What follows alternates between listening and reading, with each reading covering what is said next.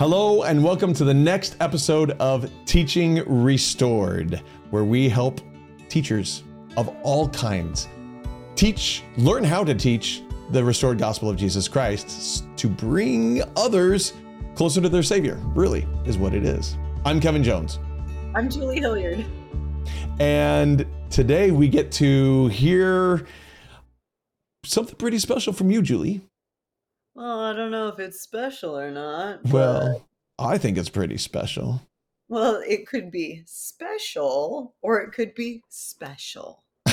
So, Are they spelled differently? Are those two spellings different?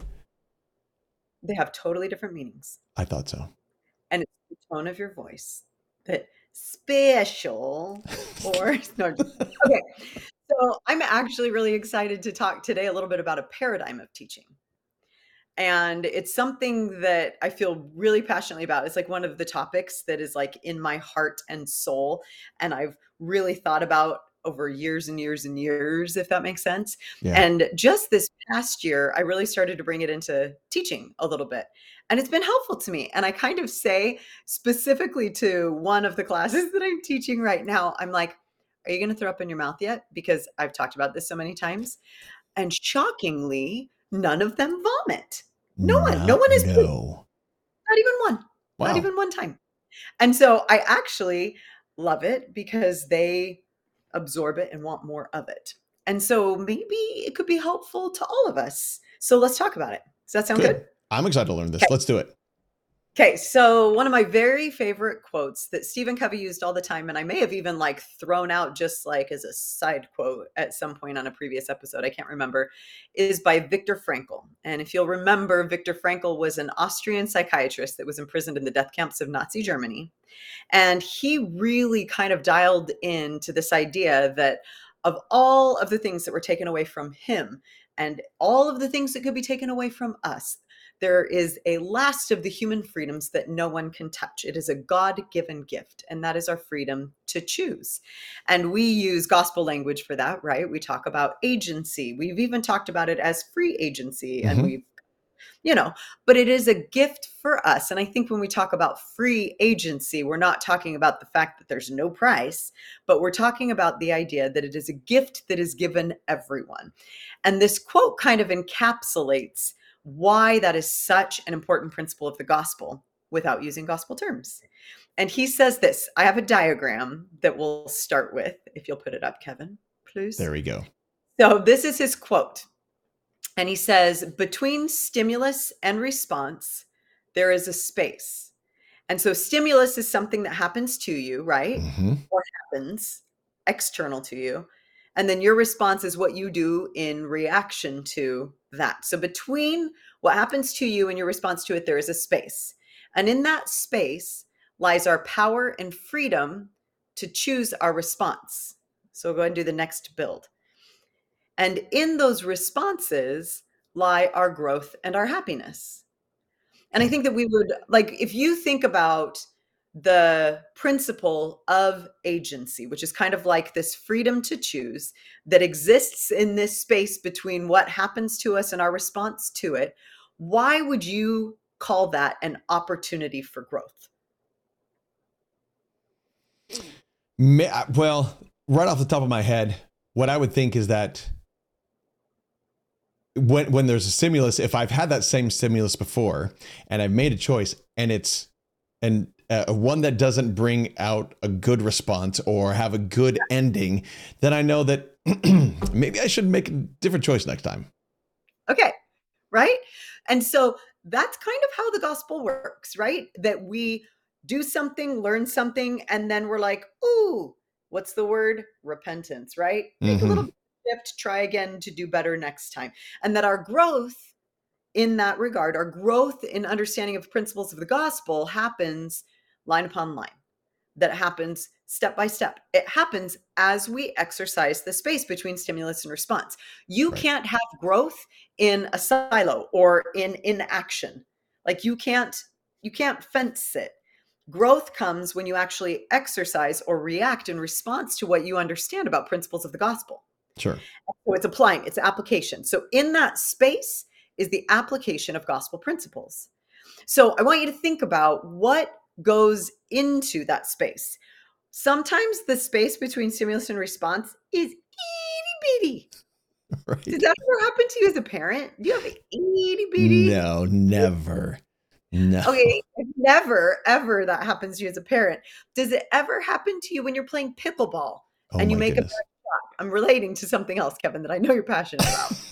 Does it Oh, ever happen? I was just thinking about it the other day. Is how sometimes do we respond so quickly to the pickleball flying at you, and you've got to defend yourself with your paddle. All right, okay. My ninja skill reflexes are shorter than yours. Yours are better. I've seen But yours. yes, that sometimes we have these instantaneous responses to a stimulus. And it's like a knee jerk reaction. Sometimes Right. that's a great thing because it protects us. And sometimes it's actually a terrible thing because unfortunately our knee jerk reaction may reveal something about our inner self that Right. is as favorable. There's this quote by C.S. Lewis that talks about rats in the cellar. And it says, if you go into the cellar and you turn on the light, you might see some rats go, tick, tick, tick, tick, right? Mm-hmm. But the suddenness of your entrance in there didn't create the rats. It just prevented them from hiding because there wasn't enough time. And so it says, kind of in the same way, the suddenness of the provocation does not tell us, you know, wait, I couldn't collect myself. I couldn't, whatever. The suddenness of the provocation actually teaches us more about what we're really like.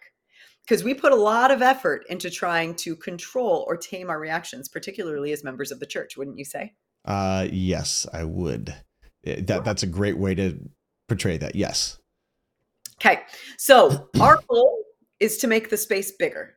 We want to have more freedom, more opportunity to choose our responses by kind of stretching the space a little bit and being a little bit more wise in how we respond to things. And so I want you to think about what first comes to your mind when I ask you, okay, so what lies in the space? Like, what determines or contributes to your ability to use that space between stimulus and response wisely? I would say, right off the top of my head, again, I would say my emotional state, Okay. or an emotional feeling right off the bat of something happens, the emotion gets in the way, or maybe prevails in a good way. I guess it could be good or bad, Right. but Right. there's an emotion there. And then sometimes I have to check it with other emotions or logic or facts or whatever it is. But I think the first thing that comes and hits me is emotion. Okay. So I actually want to argue with that idea. Great. Okay. So back out a little bit farther. I want you to think about maybe I'm going to give it a different label. I'm going to kind of skew what you said just a little bit to make a Okay. point, and then I'll tell you why I refute what you just said. Okay. So I think that your emotion actually doesn't happen based on the stimulus alone. Your emotion happens related to something else that we'll talk about in just a minute. Okay. However, though all of those things that kind of happen quickly are in large part the product of your history, Sure. something that's happened. So maybe earlier in that morning you were more grumpy. So let's go with kind of that type of an Oh, you emotion. just assumed that I was grumpy in the morning? Is that okay? I don't know why. Maybe it's because I'm projecting. Because I'm so I don't know. But like the idea that there's something that went on earlier that's still playing out. So history, right? Sure. So, like, I'll give you another example and then see if you can come up with some more. Another example is like how we were raised, the way that our parents taught us to respond to Mm-hmm. certain, the way that our parents talked to us oftentimes, kind of determines some of our quicker reactions. What other types of things go into that space? What else does that make you think of? How about, and I don't know if this is correct, but we'll find out, is the context in which the stimulus came. So if the stimulus came from one person compared to another person, I would different histories with those people, right? Oh, that was so good. That is so good. Like, for example, one person can say something to you and you're like, oh, thank you. And another person can say it to you and you're like, what a jerk face. Right. It could be the exact same thing, Yeah. right? And so your history with that person potentially.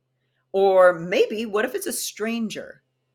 and your initial judgments of them. Maybe. What is that noise? You can hear that? Okay. Somebody's shaking. Yeah, hold on. This is a pot, again, real life.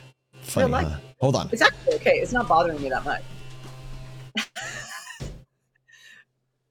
Did you just have to close the window? Is that what that was? My family decides all of a sudden to use the blower around the house. Don't worry, my son's playing the electric guitar downstairs. I made him do it in the basement instead of in his I think room. that would sound a lot better than the blower. It depends on who's playing it, but yeah, if he's playing it, it would sound a lot better. We might have some really good background noise. Okay, so I want to give a couple of words, kind of categorical words, to what we're trying to describe here. The things that go into what determines that space. There are two specific things.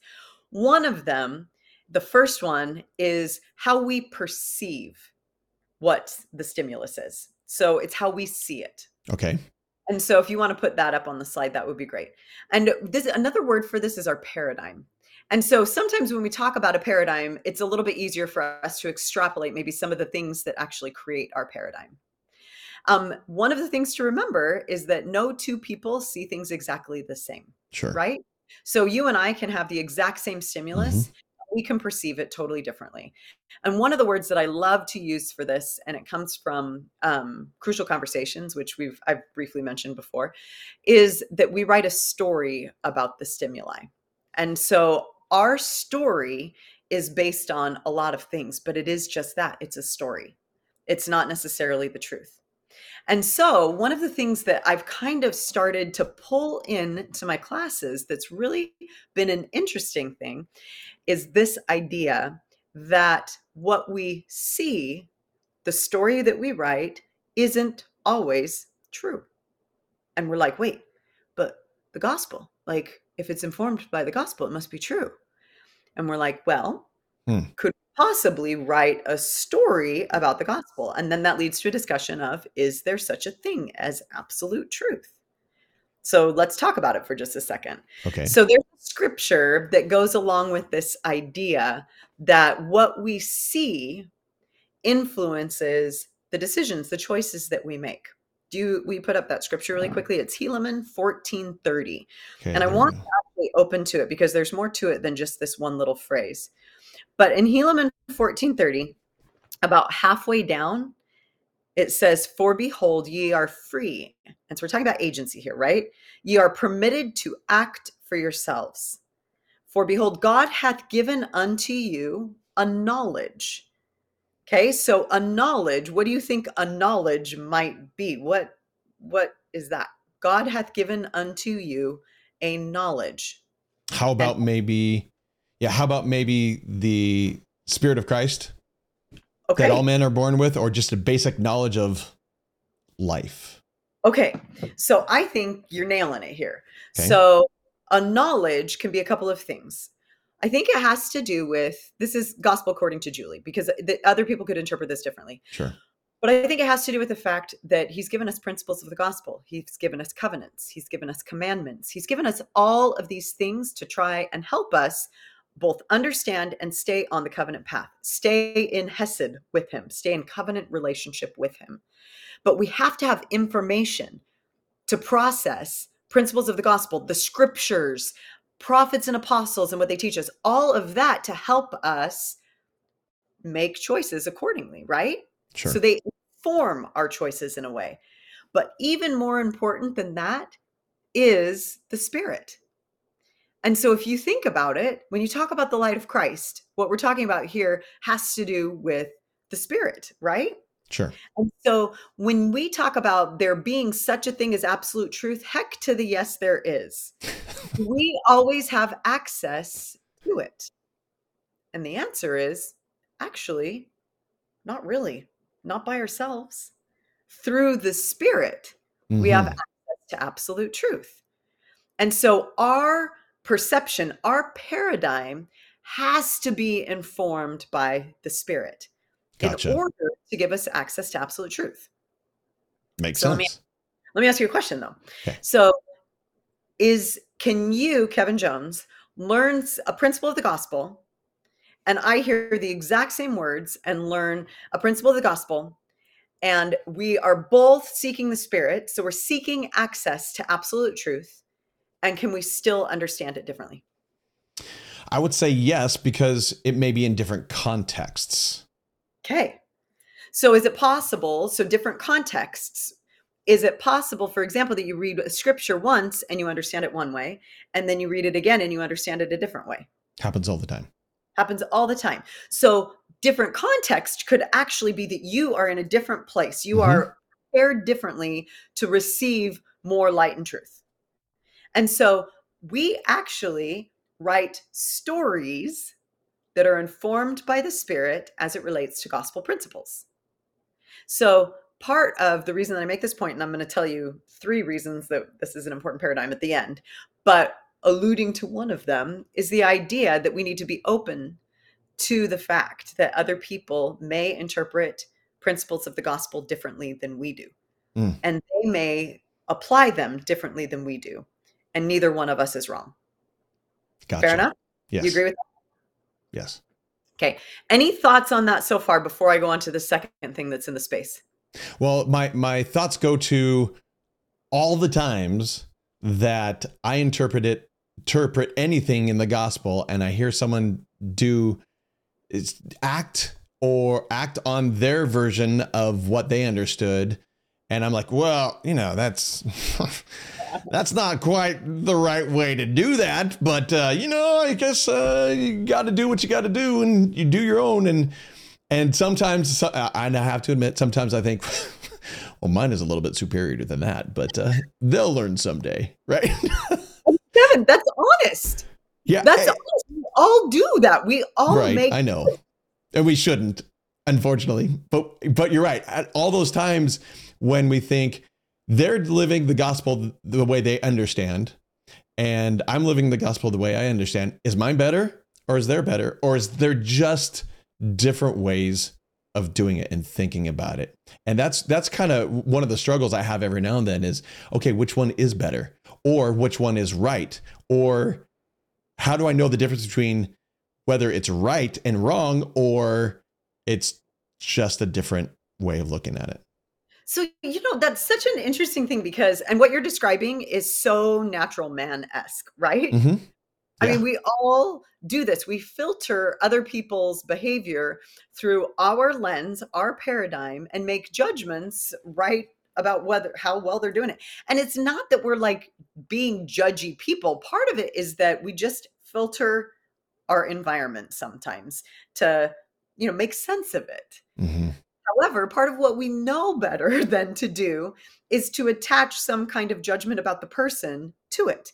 And so it's such a kind of a good checkpoint, in my opinion, to give that, like, to have this really sink into our hearts that other people can see it differently and still be right. Right. And what you're talking about, this comparison where sometimes we kind of bump ourselves up against other people's behavior to see how well we're doing. And sometimes we put ourselves down as a result of that comparison. And sometimes we elevate ourselves. Mm-hmm. It's such an interesting thing because we know that it's never a vertical comparison when it comes to Heavenly Father. Excuse me, horizontal. I said it backwards. Yeah, I know what you mean. Always vertical. It always is a comparison with ourselves. Am I making progress? But somehow, some way, it's so natural for us to make that horizontal. And so when we stop judging other people's or comparing other people's responses to what they understand about gospel principles to our own, it frees us up to actually learn from what they're doing and learn from like what's going on around us and give them space to like educate us. Right. It puts us in a more humble position. We stop thinking about ourselves or inserting ourselves into their scenario by making a comparison. We keep ourselves out of it, and then we figure out how to love them in their scenario, in whatever space they're in. Does that make sense? I totally get it. Yeah, I can totally, as you're saying that, I can relate it to so many different things that I have been through that I just think naturally, as you're saying that. That's, yeah, incredible. Okay. So it resonates. I'm so glad.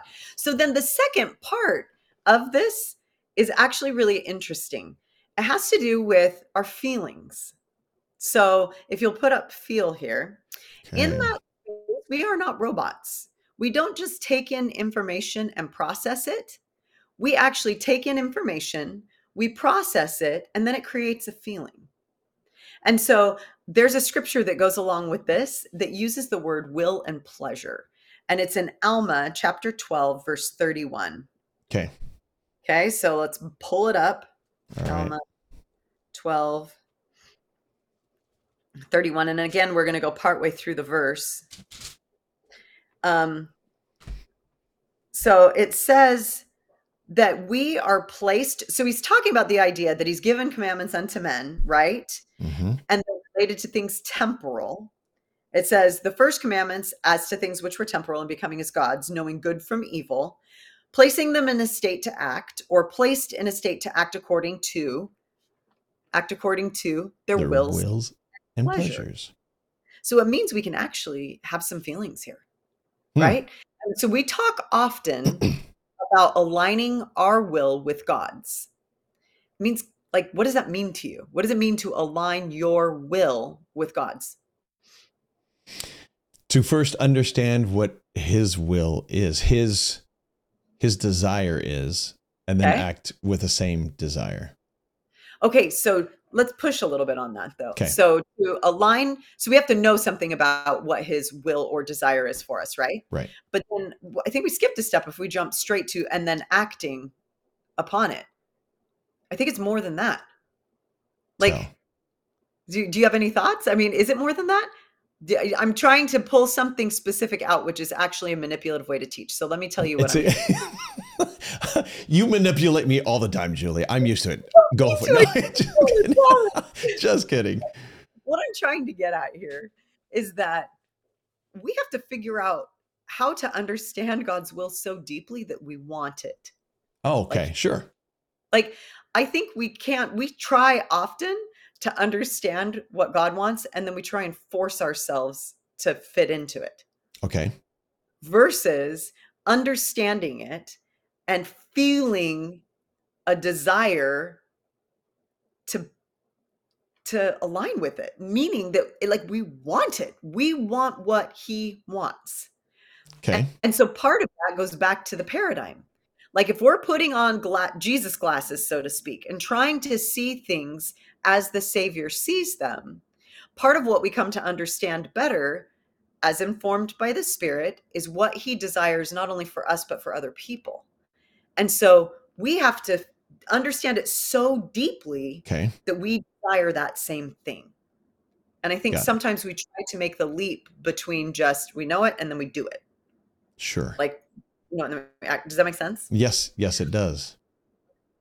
So then when we talk about our feelings here and acting according to our wills and pleasures, I love that the word pleasure is in here as well, because there is something so joyous about the feeling that comes as we live the principles of the gospel and come to really internalize them.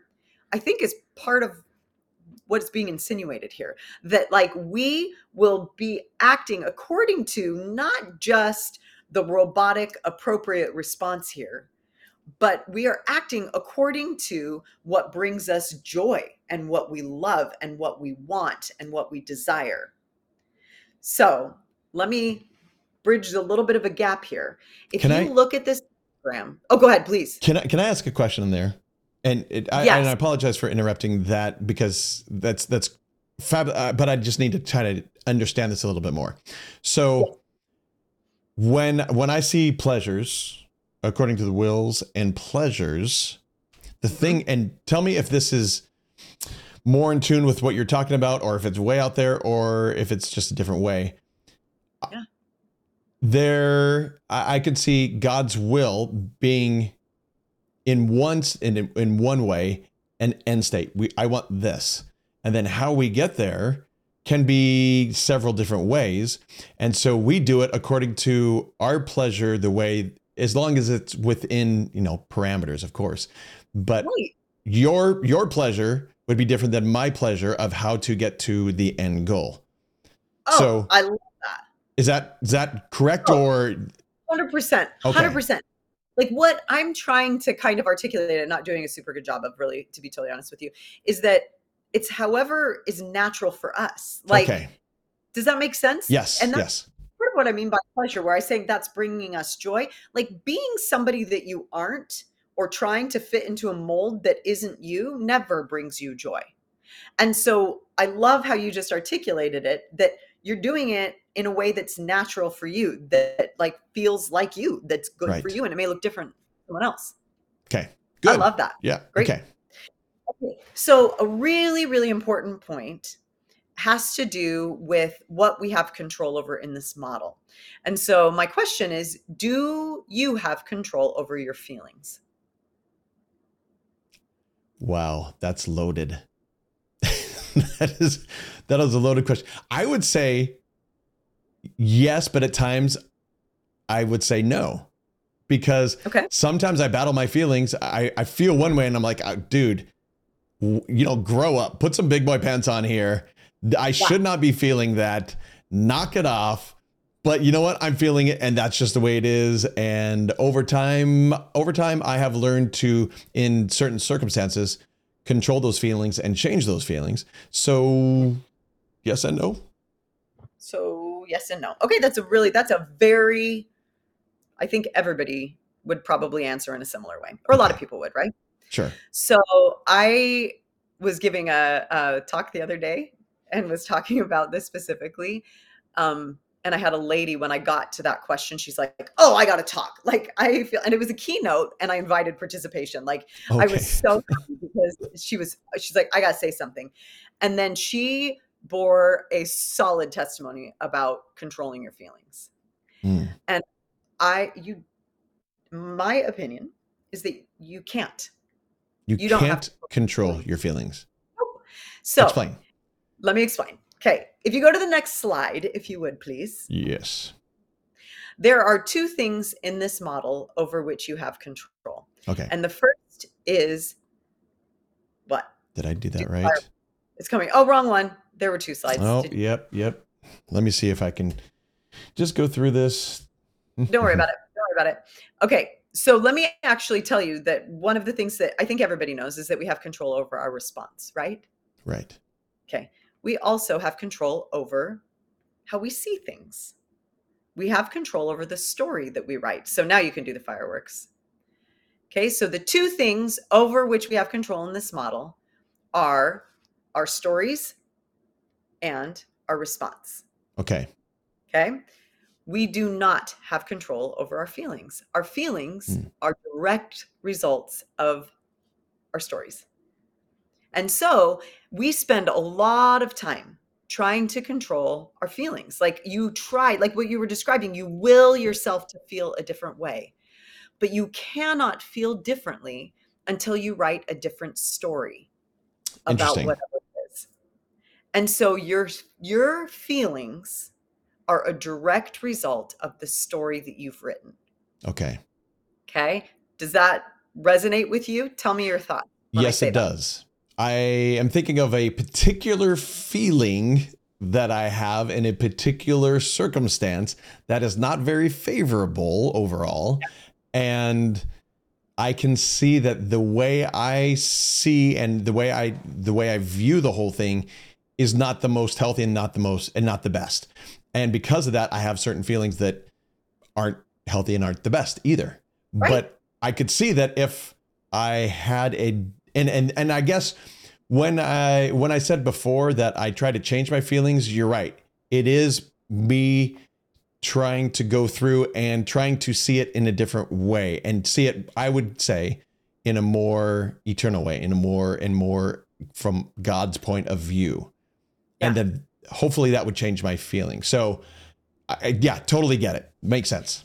And I think that sometimes though, we just say, well, of course we can control our feelings because that's the only part that we actually see in it. And what we don't take the time to really analyze is what is the story that's causing the feeling.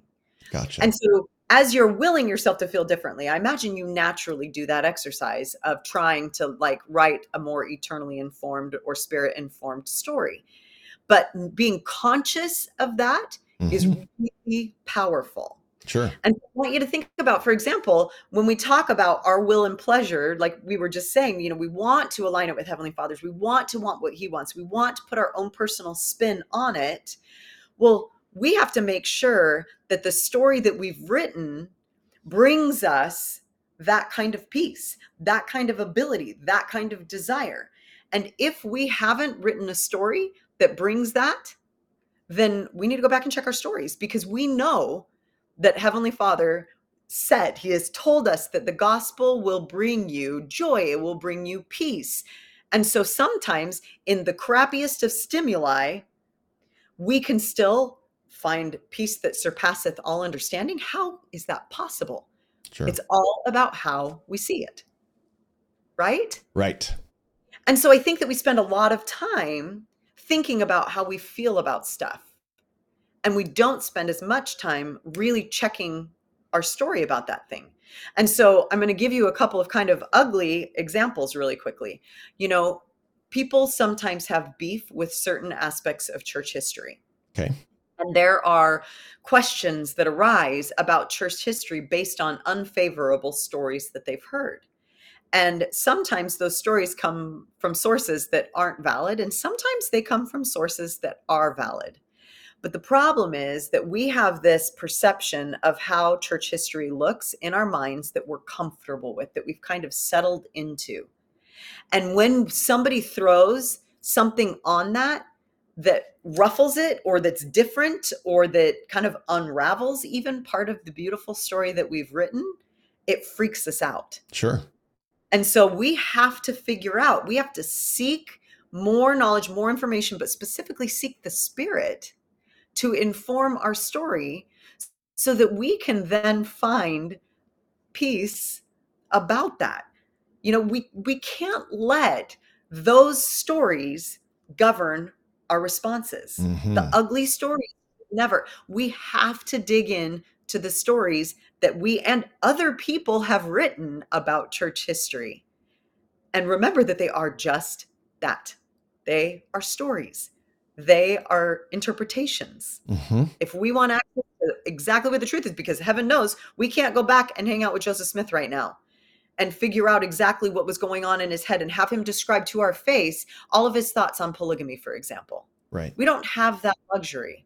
So we can't access absolute truth ourselves right now. What we can do is use the Spirit to bridge the gap between the story that we've written and the absolute truth. And that's the only way we're going to write an accurate story. That's great. Does that make sense? Yes, it does. So I've got when you kind of put this all together, there's a story that came to mind that was from the last general conference, as in April. I don't know when we're going to publish this one, but it might be after the October.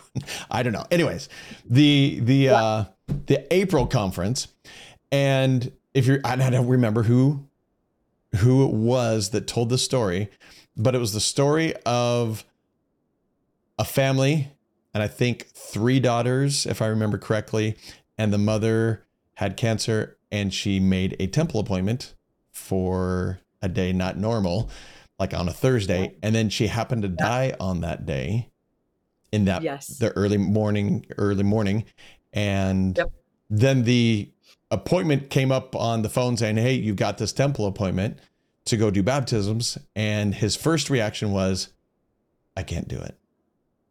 I can't, this, no, it's not going to happen." And then how the person told the story, his way of seeing it changed. It was, no, she would want us to be in no other place than the temple. His story completely changed, and his feelings changed, and his response changed, and they went and had a wonderful time. Yes. I think that's the story that came to me as an example of exactly what you're saying. Amazing. I love that. I remember that story. And yes, absolutely. And so, think about really quickly, one of the ways, his temptation was to not go. Right. She made the appointment, she passed away, too much grief, right? Right. one of the windows into our inaccurate stories is how we're acting or how we're tempted to act. So, for example, we talked about comparison a little bit earlier, right? Mm-hmm. If we find ourselves comparing, that's a window into an inaccurate story, because we look at this comparison and we're like, well, okay, what's the feeling that this comparison is causing? Well, maybe it's causing pride. Maybe it's causing me to feel worse about myself.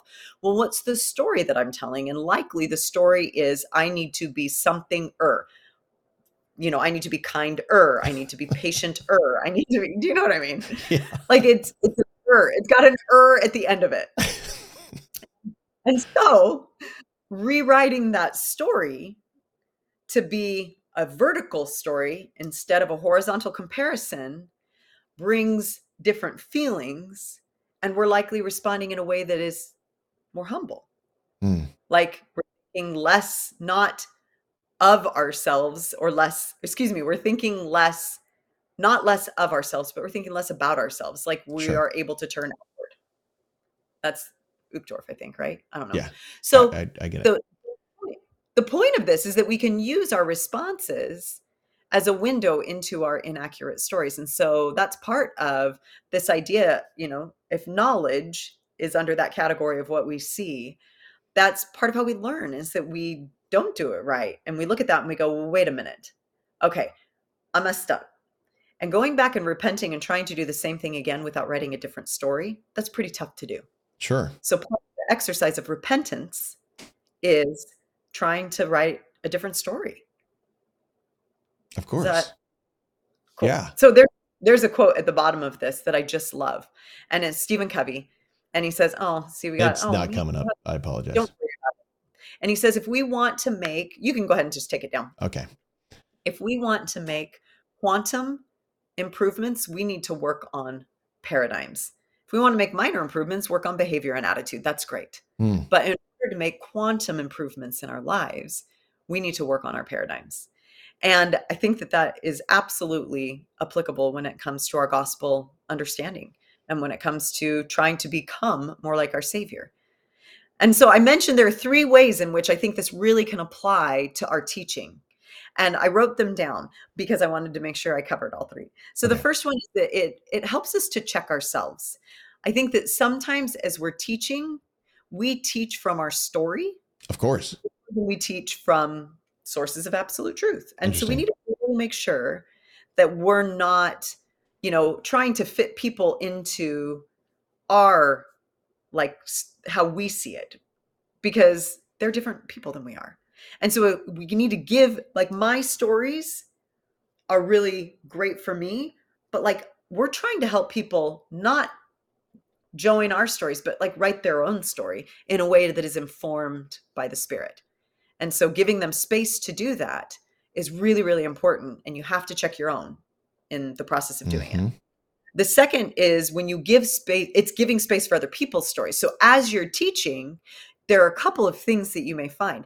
I get frustrated sometimes when I'm trying to make a really solid point and other people are coming up with different interpretations. And I'm like, why aren't you getting it? You're misunderstanding. And I'm like, oh, wait, no, they're not. They are understanding it differently. And so not only are we like, I don't need to force my point on them. Let them have a point that's informed by the Spirit that is right for them. Like, I want their point. And so it makes us more receptive, more open, more encouraging of dialogue in the classroom. Like, we Sure. want that because we want to understand their stories. And it also means that we're going to be more inclined to ask for them more frequently. And then the last one is that we need to encourage testing of different principles. So we want to make sure that we're not taking somebody else's understanding as being threatening. Like if they understand it differently, we don't need to Mm-hmm. be threatened by that or feel like, wait a minute, I didn't teach it well enough, or wait a minute, oh, they're wrong. I got to make sure I get it, correct them. When it comes to how we apply principles of the gospel, you got to encourage people to test it in their own life, to bump it up against their own paradigm, to bump it up against their own life experience, and figure out how they're going to apply whatever that principle is.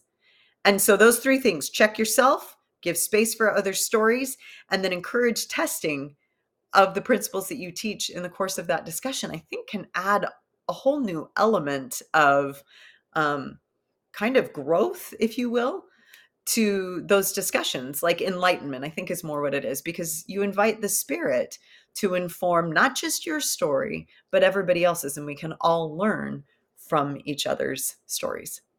So I wonder, Julie, have you ever maybe been teaching one time and that third point where you're checking it, right?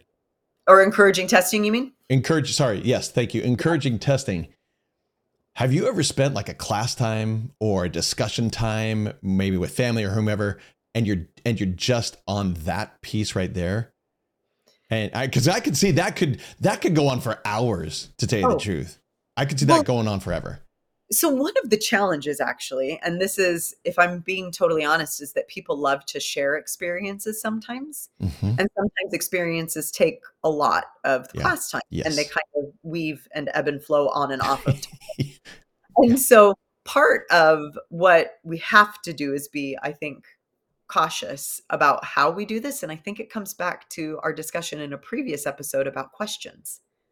Like, we're trying to get at people's answers to introspective questions, which means we're bringing new insights. We're not regurgitating old stories. Hmm. And if we're trying to get people to have new insights, then the conversation looks more like, I just thought Mm. in this situation, I could have done this differently.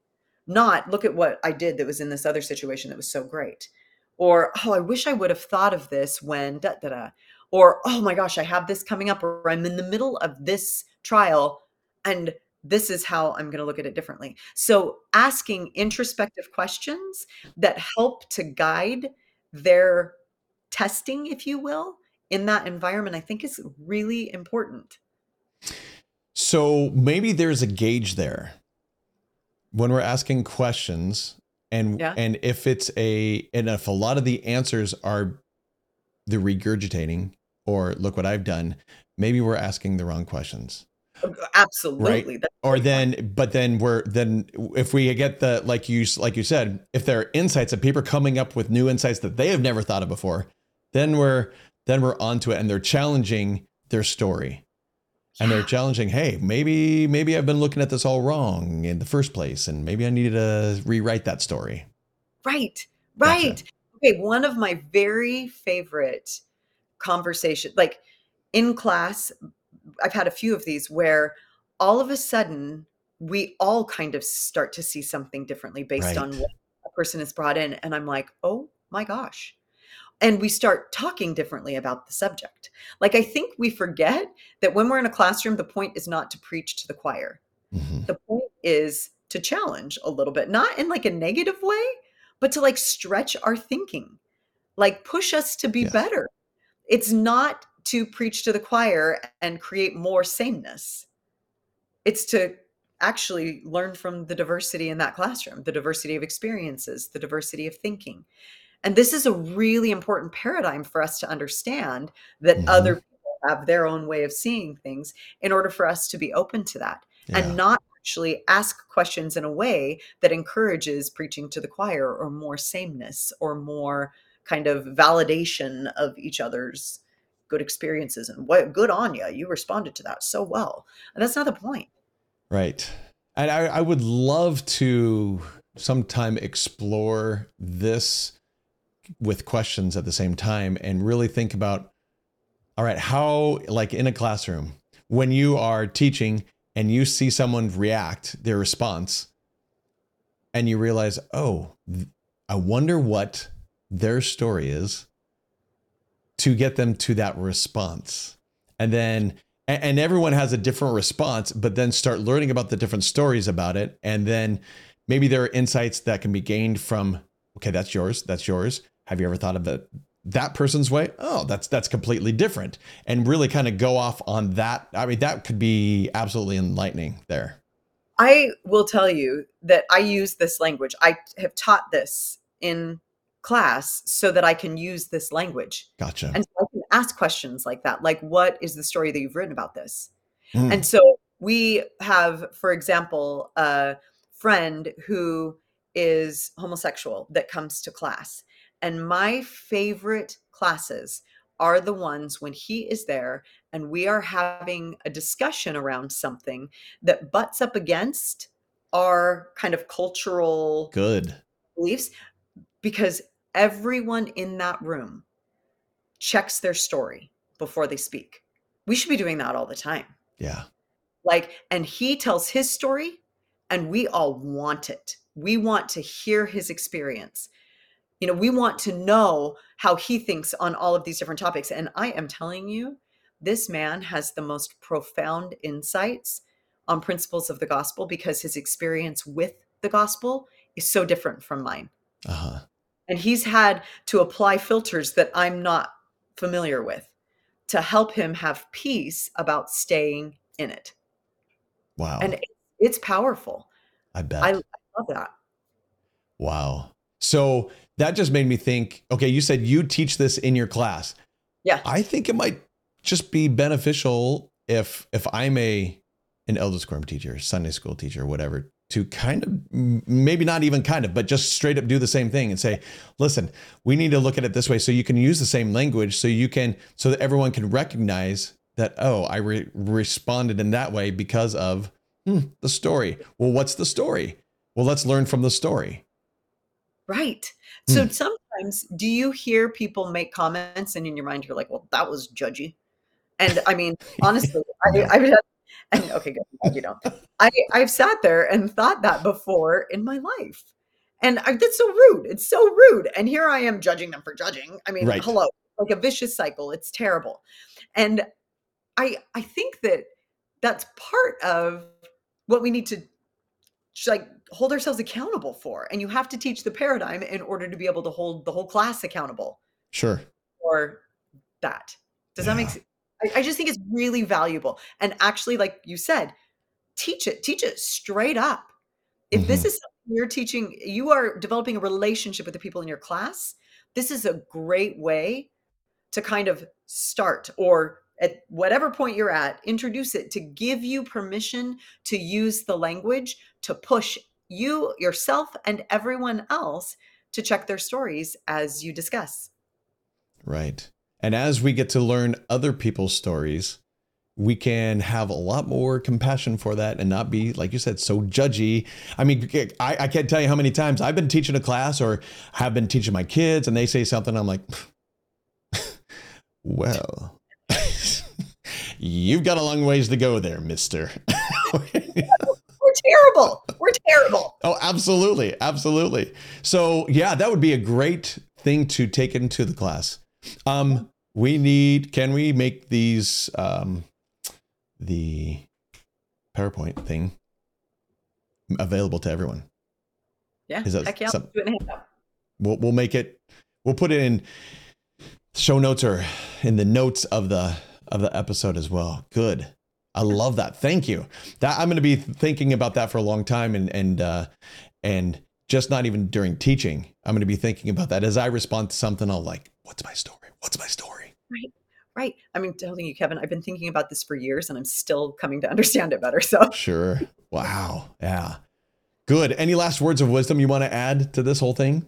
no, I just would love to hear people's experience as they start to kind of like maybe teach this in their classes. I would really love to hear about that. And my challenge would be to actually, I would invite you. I don't even need to use that word because we know you don't need to say that. But I would really encourage people in all like legitimate honesty to think about what is a behavior in your life that you know is not how you want to be, and then run it backwards through the model. Check your story, figure out what the feeling is that is kind of leading to that behavior and what the story is that's causing the feeling, and go through the whole process. Because I think sometimes we jump to just, oh, I got to check my story, and we skip the feeling part. There's power in examining the feeling that you have about your story before you examine the story. And part of that is really, quite frankly, just therapeutic as well, to Sure. put a label on the feeling that you're having before you go and examine the story. I could see maybe a teacher who isn't excited about teaching, who, oh, I've got to go teach these kids again, or I've got to go teach this group and I don't want to because of so many different reasons. It could be personal reasons. It could be the group dynamics or whatever. Right. And if we run it backwards through this, we may find what story is actually making me feel that way and responding to that way. And probably because of the feeling, I'm probably not preparing in the best way because I really don't want to do this in the first place. So maybe an antidote to preparing better is actually by checking your story and maybe rewriting that so that you have the desire to prepare and teach better. Excellent. I mean, what you're talking about is the story that causes now a desire. That's the feeling, right? So find a story. Sometimes and this is a really hard thing, as you start to do this, you're going to say, well, they just keep reinforcing my story with their behavior. Like say it's a class that's rowdy. Well, every time I go, they still reinforce their story with their behavior, or my story with their behavior, right? And we let ourselves off the hook saying, people have to give us a reason to write a new story. False. That's not true. Do not let yourself off the hook. You need to ask to see it differently. And I'm talking about ask Heavenly Father to see it differently. Right. Like this is spiritual work. This is not mental work. Oh, this is so good. Thank you. I'm going to be thinking about this for a long time. Yay. We're going to have many more conversations about this, Julie, now. I like it. Whether you want to or not. I'm sorry. It's going to happen. Oh, I always want to. Good. Always. Okay, we'll talk about this more. Good. As always, if you would please subscribe, share, ring the bell. I don't know. All those other things. Whatever platform you're listening to or watching this on, if you would share this with others as well, because we would love to hear your comments. We'd love to hear their comments of how maybe they went through this whole cycle and learn some things about themselves and learn how to teach better because of what Julie shared today. So please do. Thanks for watching, listening, everybody. Take care. Until next time. Bye.